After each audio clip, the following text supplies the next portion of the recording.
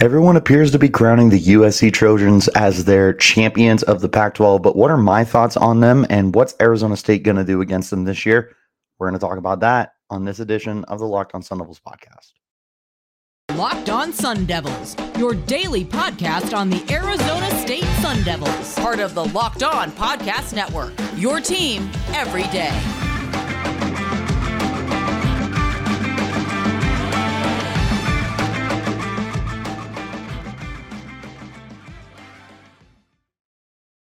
And welcome back to this edition of the Locked on Sun Devils podcast. My name is Richie Bradshaw. As always, I will be your guide for everything Arizona State Sun Devils. Thank you guys so much for making us your first listen of the day. Remember, we're free and available on all platforms, including YouTube, if you want to check us out on a visual platform. But wherever you do get those podcasts, make sure you hit like and subscribe, and also turn on those notifications so you get an update every time we post new content.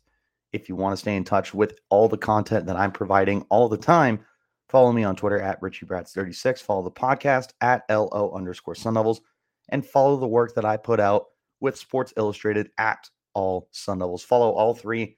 You'll be in touch with everything going on with the Sun Devils all the time. Let's go into today's conversation now. USC Trojans. We've been going through the schedule for Arizona State. We, at this point, are in week 5. This would be the Sun Devils' second game of conference play. To this point, I have the Sun Devils sitting with a 2-2 record going into a road game to the Coliseum to take on the USC Trojans for what will be the last time in LA for a long time, because after 2024, they will be moving on to the Big Ten. And from there, it becomes an out-of-conference scheduling for Arizona State to play USC. So it could be a very long time before the Sun Devils get to take on the Trojans in the Coliseum again. So what better way to go out than with a win over one of your most hated rivals in the Pac-12? Looking at this team, you cannot judge them based off of 2021. This might as well be a completely different team, which is why it's so hard to take a look at what they did a year ago and try and predict what they're going to do this year. Looking at 2021 USC, they were 4-8. They had their coach fired. They lost 2 of their quarterbacks. They lost countless guys throughout the roster, both to the draft and loss of eligibility.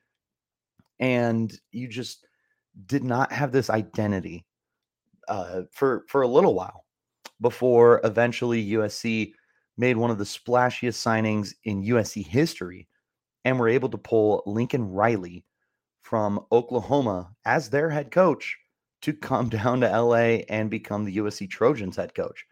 It is a move I don't think anyone saw coming. Riley was more than firmly established with the Oklahoma Sooners. I mean, he might as well have had a life contract with them, had guided them to the playoff, and had really put together some awesome teams, had back-to-back Heisman Trophy winners there. But he opts to come over to USC for one reason or another, and all the other pieces are starting to fall into place for him. If we look at the offensive side of the ball first, he definitely has done a really good job putting together this offense in his image. The biggest one that stands out, obviously, is Caleb Williams. Williams, who was the all-freshman Big 12 quarterback a year ago, was an absolute just sensation for the Sooners. They started the year with Spencer Rattler, who had all the hype in the world to be the number 1 overall pick in this past draft. Dude ends up falling flat on his face, transfers out of the program. Could have transferred to Arizona State, but that's a conversation for another time. But Caleb Williams had taken over midseason for him, and he was a complete revelation at the quarterback position. Not only was he a good thrower, but he was a very good runner as well. Williams in 11 games manages to toss just shy of 2,000 passing yards, 21 touchdowns against 4 interceptions. Also rushed for 442 yards and 6 more touchdowns on the ground with 5.6 a carry. Caleb Williams, a very talented, athletic specimen, and someone that is already getting draft hype in NFL circles, despite the fact that he's only going into his sophomore season. He still has 2 more years in college before he can even be considered for the NFL. But he's that talented nonetheless that we're already looking at him as somebody who could be a future NFL quarterback. What does he bring to USC, though? He brings them the best quarterback play they've had probably since Sam Darnold. And even then, Darnold was a maddeningly inconsistent quarterback for them. You could probably go even a little further into Matt Barkley, I think. USC has had very good quarterbacks throughout their history, and they had a really good run there with Heisman winners like Carson Palmer and Matt Leinart. Mark Sanchez was a first-round pick. They had tons of great quarterback play, and it just felt like it really started to teeter off after Matt Barkley. And Barkley definitely took a step back in his final year at the program, but you had some guys like Cody Kessler, who was just good enough to get you by. And most recently, you had JT Daniels, who transferred out of the program a few years ago because he couldn't beat out the eventual Pittsburgh quarterback. And now his name is escaping me. So I'm going to have to look that up while I'm typing this out. But and they also had Jackson Dart a year ago, who had taken over for the quarterback that I'm looking up right now, Keaton Slovis. There you go. Keaton Slovis had beat out JT Daniels. Daniels is always injured. Keaton Slovis comes in. He's solid. Slovis gets injured. Jackson Dart comes in. Jackson Dart, very, very talented. Ultimately, both of them decide to leave the program. And Caleb Williams, who worked with Lincoln Riley at Oklahoma, decides to follow his head coach there. He absolutely recruited the heck out of Caleb Williams, both in high school and to come to USC in the transfer portal. So it's a match made in heaven. That instantly gives a lot of validity to this USC Trojans offense entirely. It's a pretty good offensive line. You've got a lot of seniors on the line, including Andrew Voorhees at left guard. He is predicted to be one of the best offensive linemen in the Pac-12 this year. And I mean, with a last name like Voorhees, you would expect nothing less than someone to be a big menacing monster who doesn't talk and lets his actions talk for him. The biggest calling card here for them has to be their receiving core, though. And I mean, it's basically brand new. You lose Drake London, who ends up being the 8th overall pick after winning the Pac-12 Offensive Player of the Year a year ago for the team. London had caught 88 passes, 1,084 yards, 7 touchdowns in just 8 games last season. That was going to be incredibly difficult to replace. So how do they do it? They bring in the Biletnikoff winner, Jordan Addison from Pittsburgh. Addison coming off a year where he caught 100 passes, 1,593 yards, 17 touchdowns. Also, for what it's worth, tallied on 56 rushing yards and a touchdown through the ground as well. Jordan Addison, a complete game changer in college football, might be the best receiver in college football right now. And going to USC is really just such a great fit for him. He gets a definitive upgrade in quarterback, and that's not a shot at Kenny Pickett, who was just a first-round pick and a very, very good quarterback. But Caleb Williams is a marginally better athlete and has a much higher upside than Pickett. So Addison gets an upgrade at quarterback in what should be a much better and much wide opener offense. Coupled with that, he's going to have some really good guys next to him. Another transfer, Mario Williams from Oklahoma as well, followed over. He brings a very different skill set as a 5'9", 186-pound receiver. Didn't get much action last year. Only tallied 35 catches, 380 yards, and 4 touchdowns in 11 games for Oklahoma. But he's going to come in and play a very large role, contrary to his size, for the Trojans this year. He's right now slated to be their starting slot receiver, and that shouldn't come as too much of a surprise to anyone. They also have 2 or 3 more transfers as well in the wide receiving room with Braden Rice, Terrell Bynum, and CJ Williams. Gary Bryant Jr. is also back for them. Bryant Jr. was the 3rd leading receiver a year ago for them with 579 yards and 7 touchdowns. Taj Washington is also back. He is buried on the depth chart. He was the 2nd leading Caesar a year ago with 602 yards. Kyle Ford is back as well. He had 252 yards. They basically retained the entirety of their receiving core from a year ago, besides Drake London, and then added a Biletnikoff winner and one of Caleb Williams' former teammates. It doesn't get much better than that. Tight end, they got Lake McCree.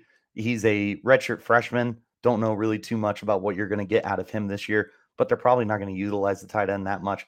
And then they got Travis Dye in the backfield. Now, Dye was a longtime player for the Oregon Ducks and is a very, very talented, very, very fast football player who can catch the football at a very high level. He's going to fit into this offense just fine. Coming off a season where he caught a career best 46 passes for 402 yards, 2 touchdowns. He also scrummaged together 1,271 yards and 16 touchdowns on the ground.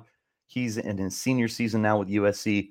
He's hoping to have an even bigger season than he did a year ago and end up becoming, one of the best running backs in college football, which is very stiff competition right now. There's some very, very good guys to go up against, but certainly Travis Dye, very, very good. So when you look at the offense, it really doesn't get much better for the entirety of college football.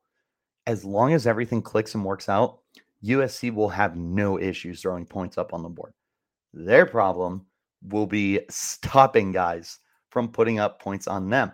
And we're going to talk about the defense in the next segment here in just a moment. But first, we do have a quick word from the NHTSA. You're hanging out with some friends and putting back a few drinks, a few becomes too many. As the evening comes to an end and people start to head out, you think of calling for a ride. Nah, you live nearby. You can make it home okay. It's no big deal. What are the odds you'll get pulled over anyway? Everyone knows about the risks of drunk driving. The results are tragic and often deadly. Your insurance can go up. You lose your license. You lose your job. You total your car. You can kill somebody. It doesn't stop anyone from getting behind the wheel while under the influence. And that's why police officers are out right now looking for impaired drivers to save lives. So if you think you're okay to drive after a few drinks, think again. Play it safe and plan ahead. It only takes one mistake to change your life and someone else's forever. Drive sober or get pulled over. As always, thank you guys so much for making us your first listen of the day. Remember, we are free and available on all platforms. Hopping back into our conversation now, looking at the defensive side of the ball. There's not a lot here. There really is not. Like, they're coming off a season where they just could not stop a nosebleed. Now they're going to be trying to essentially roll out a very similar unit to what they had last year, with also the departure of Drake Jackson to the NFL. That's going to be an incredibly difficult loss for them to overcome as well. The biggest news for them is their defensive line comes back in pretty good shape, captained by Stanley I was practicing this too. Ufau, I believe. Ufau. I'm really sorry, Stanley. I'm so bad with names. But he was an absolute stud for them a year ago on that defensive line. Ended up leading the team in sacks with 5.5. Also tallied on 48 tackles from his defensive tackle position. Huge dude at 6'4", 290 pounds. He is looking like a future NFL pro. They've also got Tuli Tupaladu. I am a lot more confident in that one than I am others. He's also going to be a much more included fixture in the defense this year after playing 8 games a year ago and tallying 18 tackles. He's projected as a starter right now. He's going to be lining up on the inside with Stanley, and they're going to hopefully create a lot of havoc for them. Nick Figueroa is there as well, but he hasn't really made a name for himself at USC just yet. Romello Height is a transfer coming in from Auburn, but Height really, really struggled to get onto the field. So the expectations for him are pretty low. Looking at their linebacker core, they have Shane Lee, who's coming in from Alabama. And Lee, as a freshman, was a stud for them back in 2019. Tallied up 86 tackles, 4.5 sacks, an interception, and 2 forced fumbles. Proceeds to just deal with injuries and just unable to see the field over the next 2 years. Ultimately leads him to transfer down to USC and now be the starting middle linebacker for the team. And they're hoping that he can end up being one of their main pieces of strength on that defense, because outside of Stanley Tuo, I'm sorry, I just butchering names right now. Outside of Stanley and Thule, there's just a lot of like a lack of confidence, I guess you could say, on the defense. They're hoping that Shane Lee can end up giving that to them. Raylan Goforth is also coming back as well. He was on the team last year and had himself 60 tackles, which ended up placing him second on the team behind Kanai Mauga a year ago. Kanai, who is no longer with the team. Yeah, he is out of eligibility. So he will be stepping up with Shane Lee and Romello Height to be the starting three linebackers for them. Looking in the secondary, they have Mekhi Blackman, who is transferring in from Colorado. He was a full-time starter for them a year ago in 8 games, tallied 41 tackles, and got himself an interception. They're going to be really hoping that he can be a difference maker on the back end, because they were incredibly bad against the pass last year. They also have Kalen Bullock coming back as well. Bullock was second on the team with 2 interceptions a year ago. Xavier Alford will also return. He was first on the team with 3 interceptions last season. Max Williams is back as their nickelback, and Joshua Jackson Jr. will be rounding out that secondary. Overall, this defense is incredibly underwhelming. If you are nervous about Arizona State's defense, look at USC's and feel a little bit more confident. We have just as many stud players as they do, and at least we have more proven guys on the defensive side of the ball than they do.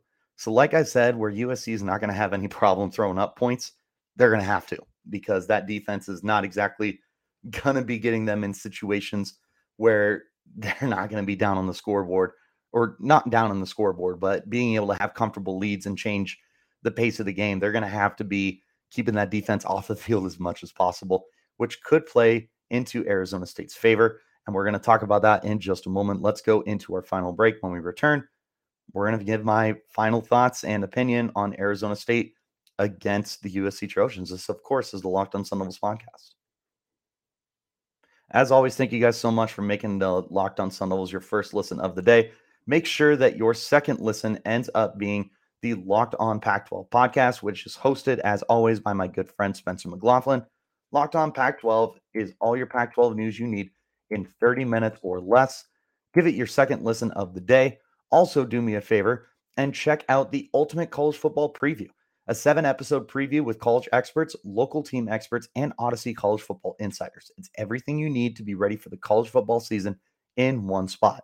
Search for the Ultimate College Football Preview on your Odyssey app, YouTube, or wherever you get your podcast. Tune in to all of these guys, and you got no excuse at that point to not be knowing what's going on in college football. My final thoughts here for Arizona State. I don't know if it's ignorance. I don't know if it's because I don't like USC. I don't think this is their year. Now, I'm not doubting them moving forward, because in 2 years, this could very well be a playoff national title contender under Lincoln Riley. But for 2022, I think they're getting a lot of hype for a roster that has holes. This offense is going to be one of the best in college football. I would be willing to say it's going to end up being the best in the Pac-12. I think it could easily be one of the 10 or 15 best in the entire college football landscape, at least FBS-wise. This is a very, very talented offense, tons of great weapons, a great quarterback, and arguably the best offensive mind in Lincoln Riley calling the plays. It does not get much better than that, but that defense, man, like I know they got some pieces, but it was a disaster last year. They did not do an overly great job fixing it this offseason either. I just don't see a scenario where USC's defense is able to hold teams under 25 to maybe even 30 points. I think USC's defense is not necessarily a turnstile, but I feel like they're really going to struggle this year to really put teams away, which is going to put a lot more onus on the offense to consistently be putting up 35 plus points a game. Now, the good news is they're incredibly capable of doing that. And I would 100% anticipate that to be something that they do repetitively the whole year long. How does ASU match up? Well, it's already tough because you got to go to the Coliseum. That is not an easy place to play, ever, regardless of the expectations at USC. But now you have really high expectations. You've got just a whole new vibe that you haven't had since Pete Carroll. I mean, they've been going through coaches like Tissues with Lane Kiffin and Steve Sarkisian and Clay Helton and Ed Orgeron very, very briefly. They have not had a coach of Lincoln Riley's caliber in so long. And now he's there and he's already making an impact. USC is going to be a force for years to come. For me, I just don't think it's 2022. And don't get me wrong, that's still an 8 to 9 win football team, and they will be a threat to the Pac-12. But I would still put them behind Oregon and Utah pretty definitively. But again, bringing it back to ASU, I think they stack up better against this team than people realize. It's just going to be up to the offense. If the offense is able to fire on all cylinders this year and live up to that potential, there's a chance you could beat USC. I truly believe that. The biggest thing that you're going to need to do is just be able to run the football. That'll be tough against that defensive front. There's some big, very talented defensive linemen there that we talked about. And it's not going to be easy. But you do have a pretty solid offensive line, and you got lots of weapons in the backfield and Emory Jones at quarterback. You should, on paper, be able to put up a fight. From there, you're just going to need some breaks on defense, which means getting turnovers, which Caleb Williams doesn't commit a lot of. And it's also going to be a lot of containing the big plays, which Arizona State was prone to last year. So on paper, this feels like it should be a lopsided matchup. In a very worst case scenario, like a shootout. I wouldn't be surprised if this game ended up being like 45 to 42 or something like that. Because if ASU's offense is good, they're going to look great against his defense. But if USC's offense is great, they could look elite against ASU's defense, depending on how they mesh. But as everyone knows, I also really like our defense this year. And I think that in a push comes to shove game where you are going to be trying to reestablish yourself in the Pac-12 and prove to everyone that you're not a washed up college and like you should be garnering any kind of respect, I think that you're capable of doing that, which is why I've done this all summer and I will continue to do this now officially. I'm taking ASU in this game. It won't be a large victory. Like I said, it would not be more than a handful of points. But I just don't see a way where USC is going to be able to contain anything that Arizona State wants to do, especially on the ground game. And when you control the ball on the ground, you dictate the pace of the game. You get to decide how much time Caleb Williams and the Trojans offense is going to be on the field. And quite frankly, the less time they have, the better. If you can keep them on the sidelines long enough and just ground and pound the ball out and break the will of the defense, chew up that clock, that's a great scenario for you. And then you could put USC in situations where they might be having to take more risks. And if that's the situation, ASU is an optimistic defense. They did a really good job creating turnovers last year. And they've got guys this year who create turnovers like Corey Bethley and Chris Edmonds in the secondary. The potential is here for a massive upset. And this is my biggest upset of the year for Arizona State. I'll tell you right now, though, don't get comfortable with me taking a lot of upsets. I'm still very realistic about the Sun Devils. But I do feel this could definitely be a big-time surprise for the team. That being said, that's going to go ahead and wrap up this edition of the Locked On Sun Devils podcast. As always, guys, thank you so much for making us your first listen of the day. Remember, we're free and available on all platforms, including YouTube, if you want to check us out in a visual platform. Wherever you do get those podcasts, though, make sure you hit like and subscribe. And also turn on those notifications so you get an update every time we post new content. If you want to stay in touch with all of my content, go ahead and follow me on Twitter. You can find me at RichieBrats36. Follow the podcast where there as well at LO_Sun Devils. And follow my work for Sports Illustrated at All Sun Devils. But until next time, guys, you keep it locked right here on Locked On Sun Devils.